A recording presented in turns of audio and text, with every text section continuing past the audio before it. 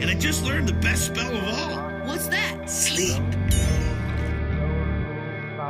Welcome back to My Alchemical Bromance. This is Eric Arneson with yet another solo episode. I know that for regular listeners it doesn't seem like we've been having very much of a break, but we tend to record our episodes in little chunks and then kind of release them slowly over time.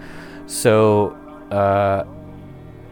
you're listening to episodes we recorded a couple months ago, and we haven't recorded anything in a while. This is the first thing we've recorded in a while.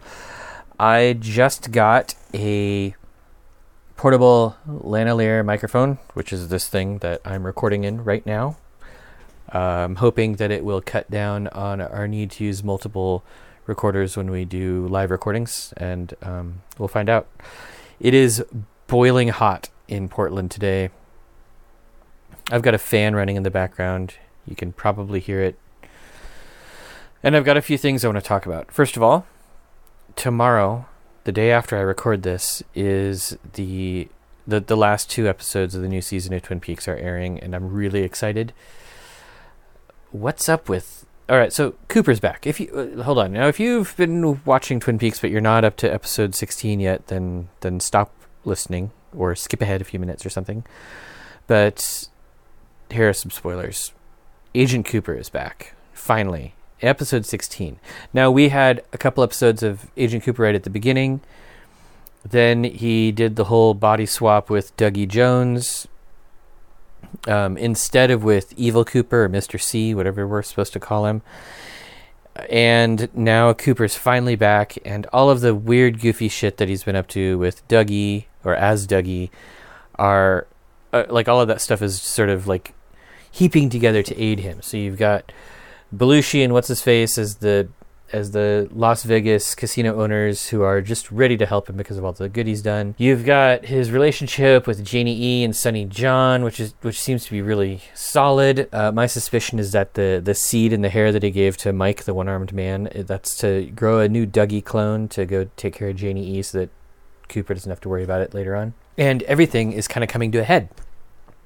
Diane was fake all along. Was there ever a Diane? Was Diana a real person? Did Diane exist before the Blue Rose division encountered the Black Lodge stuff? Or what? Like, was Diane ever real? We don't know.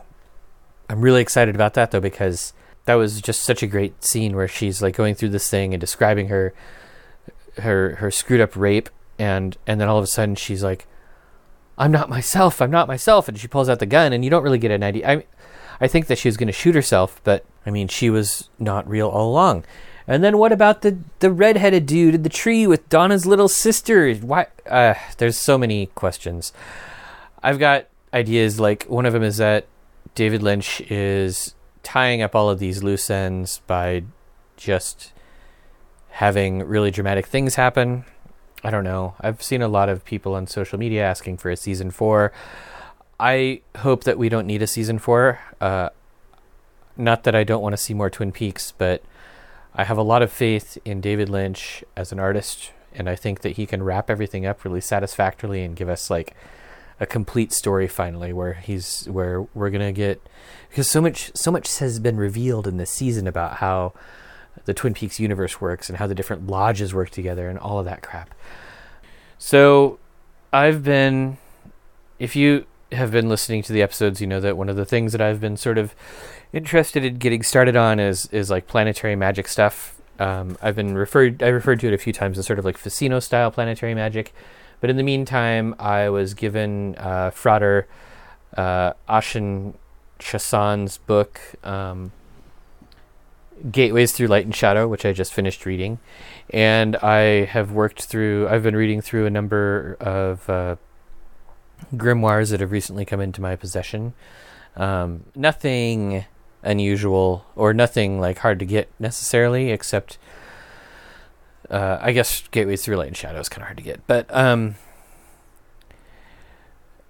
and I have been using some crystal ball scrying methods, but now that I'm sort of getting into what other people are doing, I'm starting to refine my approach a little bit. So what I end up with might be a little more akin to So I finished a while ago reading Rufus Opus's book, The Seven Spheres. So I'm going to adapt some of his methods. It's not going to be the same, I've been a magician for like a zillion years, or maybe like 17 years, 18 years. So I've got my own background and approach to things that will definitely change my approach. And I've been doing things like I have a planetary smart altar, which is a electrical device. I guess it's a thing that I invented. The planetary smart altar is a gesture-activated microcontroller attached to my altar that lights up according to the current planetary days and hours. And the prototype that I put together was put together mostly with like cardboard and tape, and it fell apart. So I've put it together again using cardboard and tape and staples. I think it seems to be pretty robust. It also gave me an excuse to clean my altar. I don't know how many of you have this problem, but like your altar needs to be cleaned. You're burning incense on it. You're burning candles on it. There's always wax everywhere. There's things that get added and taken away, and it gets dusty and it gets covered in incense ash and all this sort of stuff. I make my own altar covers for it because I also like to sew, and those are always sort of getting like holes in them from burning bits and wax stains. And so I cleaned my altar. I got everything all nice and polished up. I'm gonna start on a new round of those sorts of magical operations. Since I don't do a very good job reporting back on this podcast, who knows what will be next, but that will be something interesting. And so I was listening to Charm the Water on episode 54 of Charm the Water. Aaron David, who's the host, gave a shout out to our podcast. So Aaron, thank you very much. For those of you who are listening, you should go listen to Charm the Water. It's a really fascinating podcast. Aaron is a ceremonial magician going through some initiatory issues and initiatory things that are involve self-initiation, and then it sounds like he's also going to be pursuing initiation into a magical order soon. And his podcast is very autobiographical and kind of like a magical diary / journal of his life. It's a really fascinating thing to listen to. He's got a totally different approach than I do. He's super honest and open about everything. And in the episode where he does a shout out, he and his wife or girlfriend or partner, whoever, Kelly, share some of their dreams. So I thought in honor of that, I would share one of my dreams.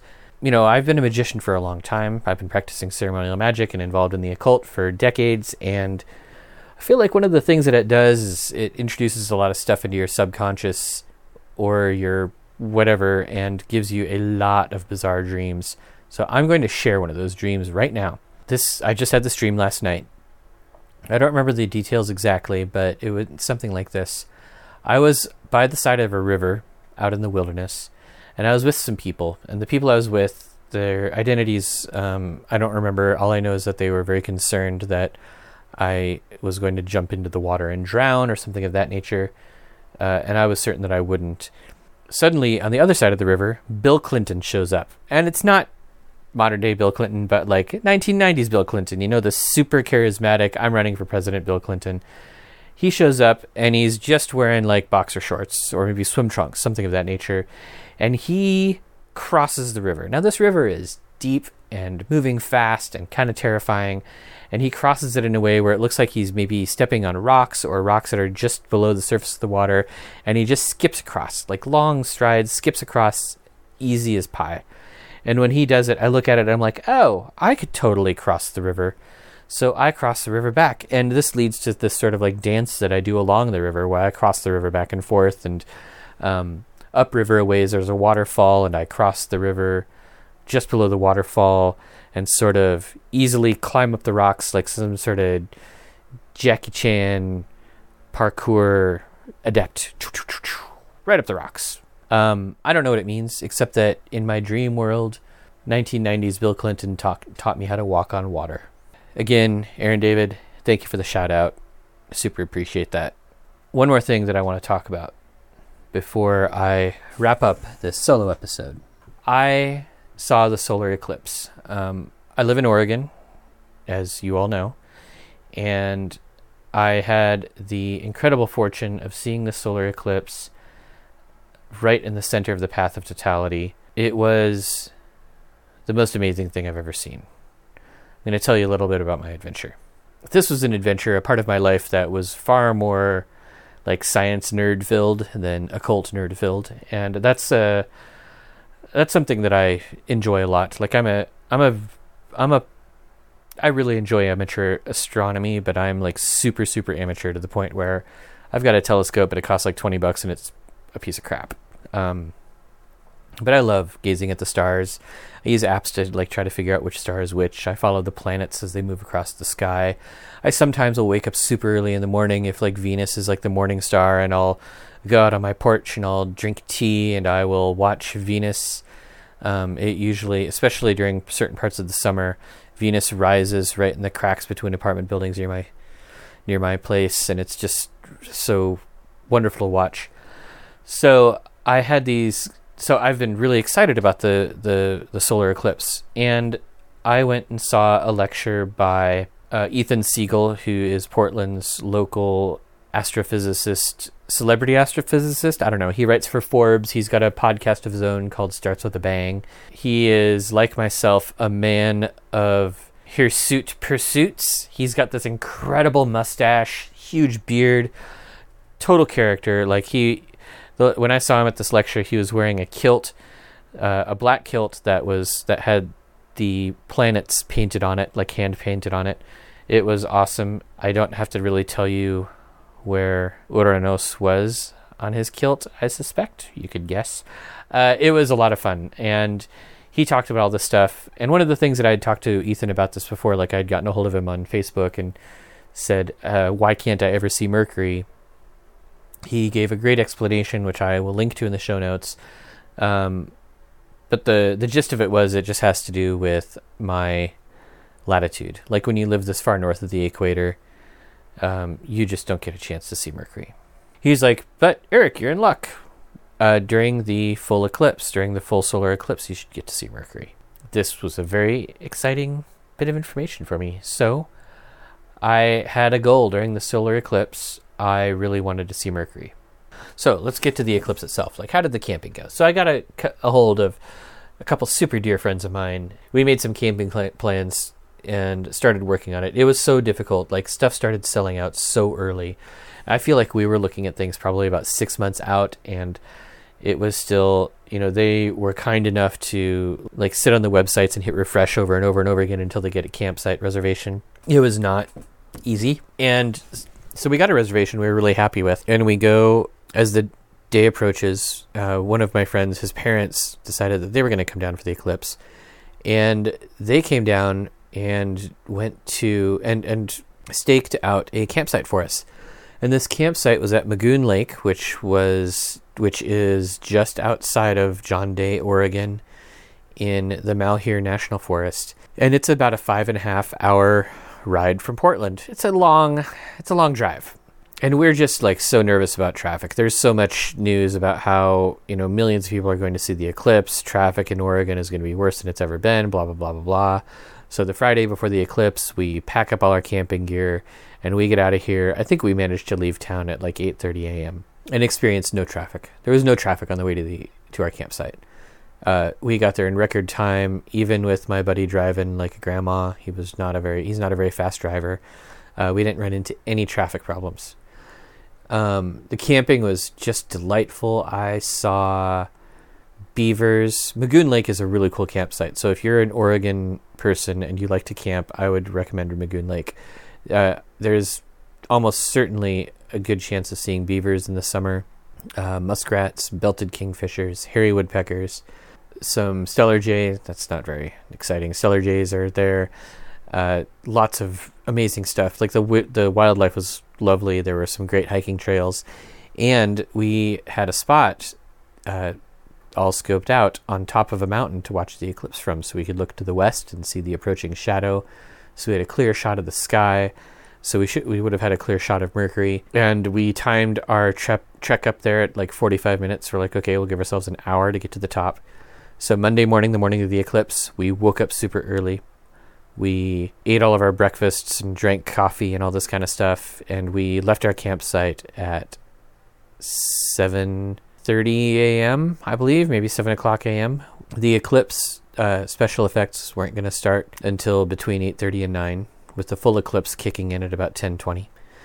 So we booked it up there, and but let me rewind a little bit, because one of the things that happened was at the campsite, my buddy's friends had met this other couple, or my buddy's parents had met this other couple, one of whom is a retired rocket scientist who was so fun to talk to. He was just like a brilliant science nerd. The retired rocket scientist, he's now really into photography. His name is Richard White, and his photography company is Scenic Globe Photography. He had everything all plotted out, everything all planned out. He knew exactly where he wanted to go to see the eclipse. He knew exactly what time he wanted to be up there. He had stuff to observe. He had apps on his phone. Like, we were so prepared. We raced up the mountain in record time. Like, altogether, we had a party of about 9 people who were going to the spot. And we hiked up there. We had planned out, we had scheduled an hour for the hike and got up there in half an hour. And we were so early, we all just sat around, and somebody had brought a camp stove, and we had filtered water. So we made tea and coffee, and we drank tea and coffee and ate hiking snacks on the top of this hill. I guess it was a short mountain, waiting for the eclipse. And it was so fascinating. Like, we had such an array of curious, interested people up there, and watching it together was really fun. Totality was unlike anything I've ever seen. It got dark. It was probably about as dark as a night with a full moon. All around us, every horizon had a sunset, it looked like. It was just a sunset everywhere. The moon ate the sun. It was a black circle with this silver halo around it. Everything got cold and quiet. Animals went away. All 9 of us were so excited. We hooted and howled. It reminded me of, I'd been thinking about this all weekend actually before the eclipse happened, but Nate Neff, that the Ginger Gandalf, had told me that when the moon eats the sun, you have to howl at it to scare Skoll, the giant sky wolf from Norse mythology that's trying to swallow the sun, because Skoll needs to vomit the sun back up for the eclipse to end, which I thought was, that's charming. And I didn't tell anybody, but we all made so much noise that it was almost certainly the equivalent of howling at the moon. It was just incredible. It was not the effect that I expected. Stars came out, but not a ton of them. People got really excited about being able to see Venus, which that's cool. We saw Venus, but you get to see Venus at dawn if you want to, or dusk if it's the right time of the year. Seeing Venus isn't that exciting. Mercury and Mars, which were both fairly close to the sun, that part of the sky didn't get dark enough, so I couldn't see Mercury, and I couldn't see Regulus, which was a star that was almost conjunct with the sun in the sky. But the effect, just how it felt, there was a feeling that is undescribable. If you haven't seen a full solar eclipse, even if you were like a Portlander or somebody in Oregon who didn't get in the path of totality, you should do that. You should definitely do that. So I'm going to go to the next one for sure. Yeah, man. So that was the solar eclipse. If you missed it, you're a fool. But I still love you. You'll have another chance, don't worry. Oh yeah, what else? I do have one other thing. This is kind of exciting, especially if you're a Freemason. Remember, this isn't a Masonic podcast. This is my first mention of Freemasonry today, or at least during this podcast. I'm sure I talked about Freemasonry at brunch. But on October 21st is the first esotericism. What is it called? I think the name of it is the conference on esotericism and Freemasonry. It's taking place in Seattle, Washington, October 21st. It is sponsored by Esoterica Lodge number 316 in Seattle, Washington. That's our sister lodge. And there's a number of interesting looking speakers, including me. I'm going to be giving a lecture on the art of memory, and I would love to see some of our listeners there. This is we will be recording some episodes that weekend. I'm going to be up visiting Matt Anthony, one of the other hosts, and we're going to brew a magical beer. We're going to record some podcasts. I hope that we record like an episode before and after the conference itself, so you get to hear what we're up to and then our reactions to it. And I have a lot of it's going to be pretty exciting. That's October 21st. You should be in Seattle if you're a Freemason. And if you're not a Freemason and you're in Seattle and you just want to like meet up and nerd out over some beer or some freaky occult crap, then let me know. You can find me on Twitter. I'm Arnemancy on Twitter. You guys know that. And I'd love to meet some of our listeners.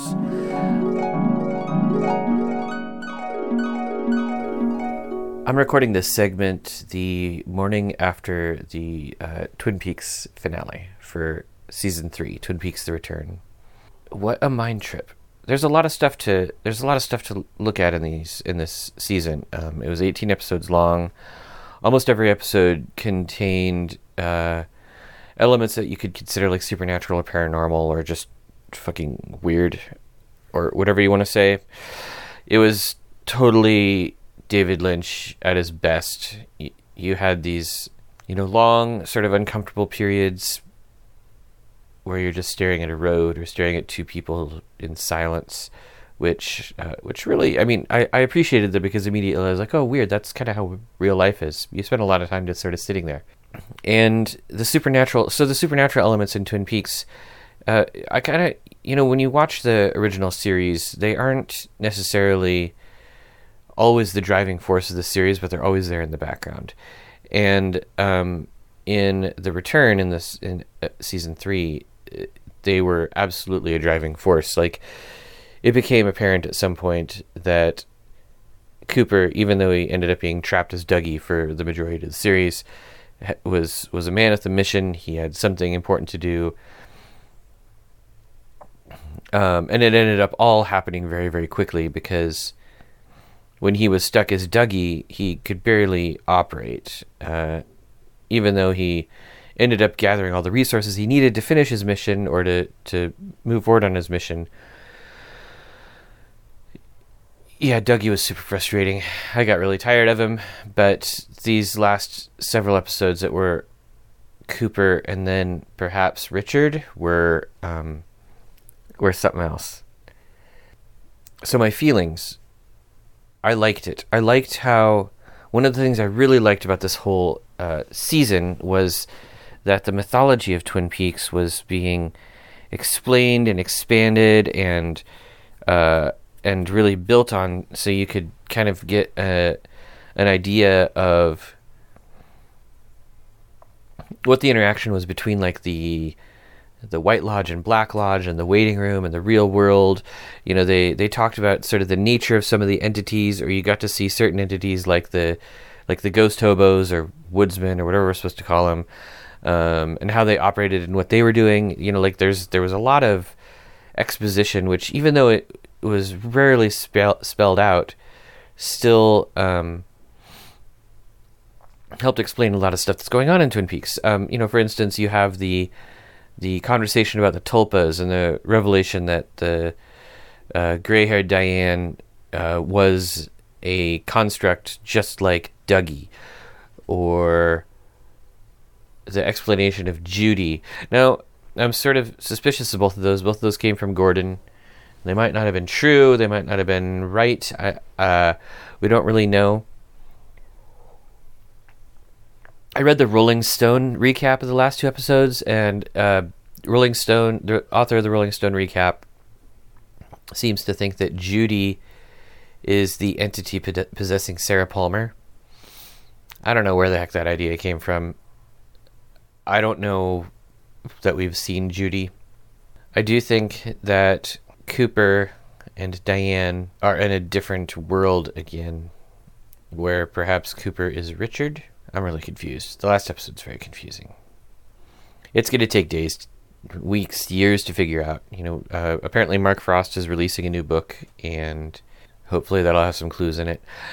I realized throughout this that I really need to go back and rewatch Fire Walk with Me. I think I've only seen it once or twice, and the last time I saw it was probably 15 years ago. So there's a lot to figure out. Now, one of the things that I appreciate about this is that David Lynch didn't provide us with like a storybook ending. We're dealing with the intersection of worlds here, and there are obviously creatures and entities far stronger or more capable than humans who probably have an easier time dealing with like the funny time jumps and talking backwards and all that kind of crap. And it's an ongoing battle. We've just glimpsed certain scenes into this battle, and part of it I think has to do with how David Lynch kind of views reality. David Lynch's approach to the world.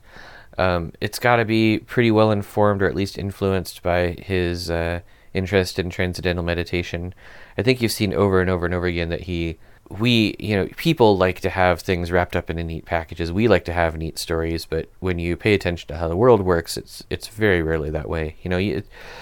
I know a lot of folks are able to sort of like put bookends on chapters of their lives. Like even I do that when I look back through my life. I look at various periods and I'm like, oh yeah, that was a chapter. It was a really crappy one, or that was a chapter where I learned a lot. But it's not. It's never that clean. It's never that clean. You'll have, Cooper, Agent Cooper, struggles. He failed at the end of season 1, right, or season 2, where he went into the Black Lodge or into the waiting room and acted out of the wrong emotions and ended up being trapped there, while evil Cooper escaped into this world. And then Cooper and the One-Armed Man had like 25 years of sitting in the waiting room, just like that Fugazi song. 25 years of sitting in that room and coming up with this new plan. The whole time, like, Cooper's just... The impression you really get is like he's just powerless the whole time. Like, he can see sometimes all the shit that evil Cooper's doing, but he can't do anything to stop it. So I loved it. I really loved the ending. I loved how ambiguous it was. I loved how, even though you got these little moments of triumph, like when Freddy, the dude with the magic hand, beats Bob to a pulp, that was awesome. But then you have the weird thing right after it where Cooper goes back in time and tries to save Laura Palmer. And did that happen? Who knows if that happened? Is there more than one timeline now? That's where it started to get confusing. That's the sort of thing that would have to be fleshed out in future Twin Peaks stuff, because we entered into an area of stuff that we just hadn't seen before. There's always been sort of hints of time acting funny, both in the lodge spirits doing their backwards talking, the weird time skipping and time jumping things when characters were nearing like those portals and vortexes and stuff. So we've always known that there was weird time stuff going on, but this is the first time that we've seen like outright time travel, and that just opens up a whole new world of possibilities.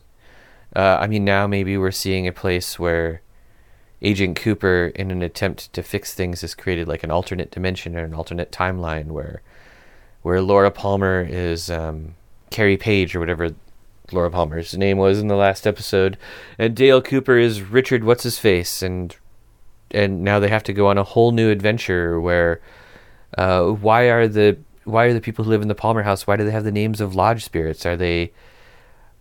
Did Cooper's actions destroy part of the Black Lodge, and are those people like stuck in real world now? Who even knows? I mean, what year is it? I don't know how much more rambling on I should do here. I feel like I got onto this review, right, or I guess it's a reaction. I don't know what you call these sorts of podcast things, but I really wanted to offer some sort of new insight. But here's something to think about.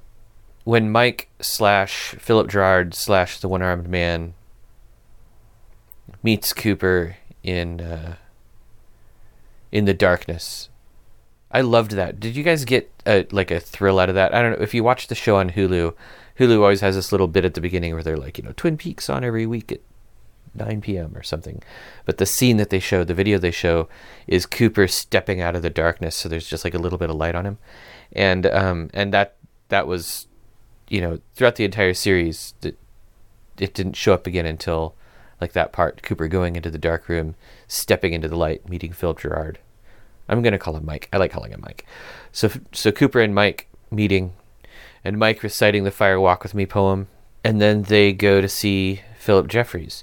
Now, at this point, you can already tell that things are starting to go wrong for the Black Lodge characters, right? After Cooper and Mike ascend the stairs to go out into the spooky motel. We need better names for these things. They go out into the spooky motel, but then you see one of the Black Lodge characters, the long-nosed dude, like in a panic, like running down the stairs. Like, they know something screwed up. They know that they've lost. They know that Bob has been destroyed, that Cooper's doppelganger has been stopped by Lucy. Good job, Lucy, by the way. Congratulations. And they know that something different is there are new rules going on. So Cooper and Mike going to see Philip Jeffries, who's a teapot now and not David Bowie. So, which is sad, but I wish we could have gotten David Bowie in this. But if you want to talk about the work of a magician, like David Bowie's exit from our world was, with the album Black Star and all of that crap going on, that's a whole nother podcast. So Philip Jeffries, the teapot, shows Mike and Cooper the Owl Cave glyph, which is the funny little Twin Peaks sigil that has the diamond with two little hats on either side. And the teapot glyph morphs into the letter 8 with like a funny little ball on it, which then rotates.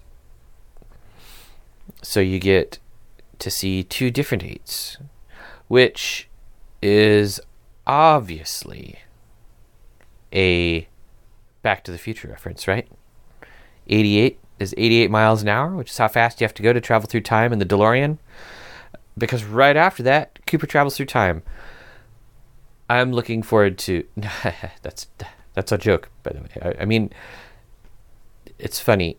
It does make me think that there are clever references. There are clever references hidden in Twin Peaks sometimes, which might not be to Twin Peaks itself, but to other pop culture references. My favorite of which I'm certain is deliberate. At the end of Audrey's Dance, when Audrey's Dance is interrupted in episode 16, it's two guys who get into a brawl, and one of them yells, "Maurice, that's my wife," or something like that. And that is totally a Northern Exposure reference. You can go back and watch the first couple episodes of Northern Exposure, and you'll see, one of the main subplots in Northern Exposure is Maurice and what's his face arguing over the blonde girl Shelley or Shelby. So that and at the time, Northern Exposure was sort of looked at as kind of ripping off some stuff from Twin Peaks. Taking sort of the soap opera aspect and mixing it with like quirky supernatural elements. So I liked that. I thought right away I was like, oh, Northern Exposure, but who knows? That pop culture references. I'm pretty sure that this isn't an indication that Northern Exposure, Twin Peaks, and Back to the Future all take place in the same universe. Okay, I don't like my solo episodes to be super long, and this is already the second segment of a solo episode. So I'm going to sign off. I'm going to say, if you haven't watched Twin Peaks and you just listened to all of this, it was probably very confusing. I would encourage you to watch all of it. Remember, it's the brainchild of David Lynch and Mark Frost, so it's not going to be what you expect. It's going to keep you on your toes, and if you're doing it right, you're going to end up with more questions than answers, and there's nothing wrong with that. Just roll with it. And aside from that, you can You can find us on Stitcher and iTunes. We're My Alchemical Bromance. You can find us on the web at myalchemicalbromance.com. We would love to get some reviews, so please review us on iTunes, or I think Stitcher allows reviews. I don't know. iTunes does for sure. Tell your friends about us, especially your weird friends. If you know anybody who's involved in the brewing industry or the winemaking industry or the liquor industry or heck, even the bar industry, and they also have an interest in the occult or the supernatural, and they want to come talk with us or host us or something and talk about weird stuff and hooch, please get them in touch with us. We would love that. I'm Eric Arneson, and you can find me on Twitter. My Twitter handle is Arnemancy, ARNEMANCY,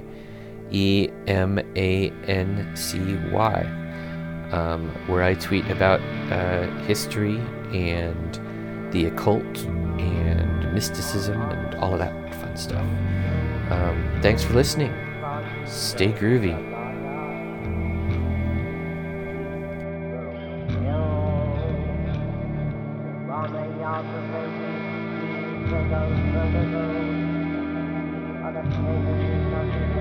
Aku mati, kau selalu, aku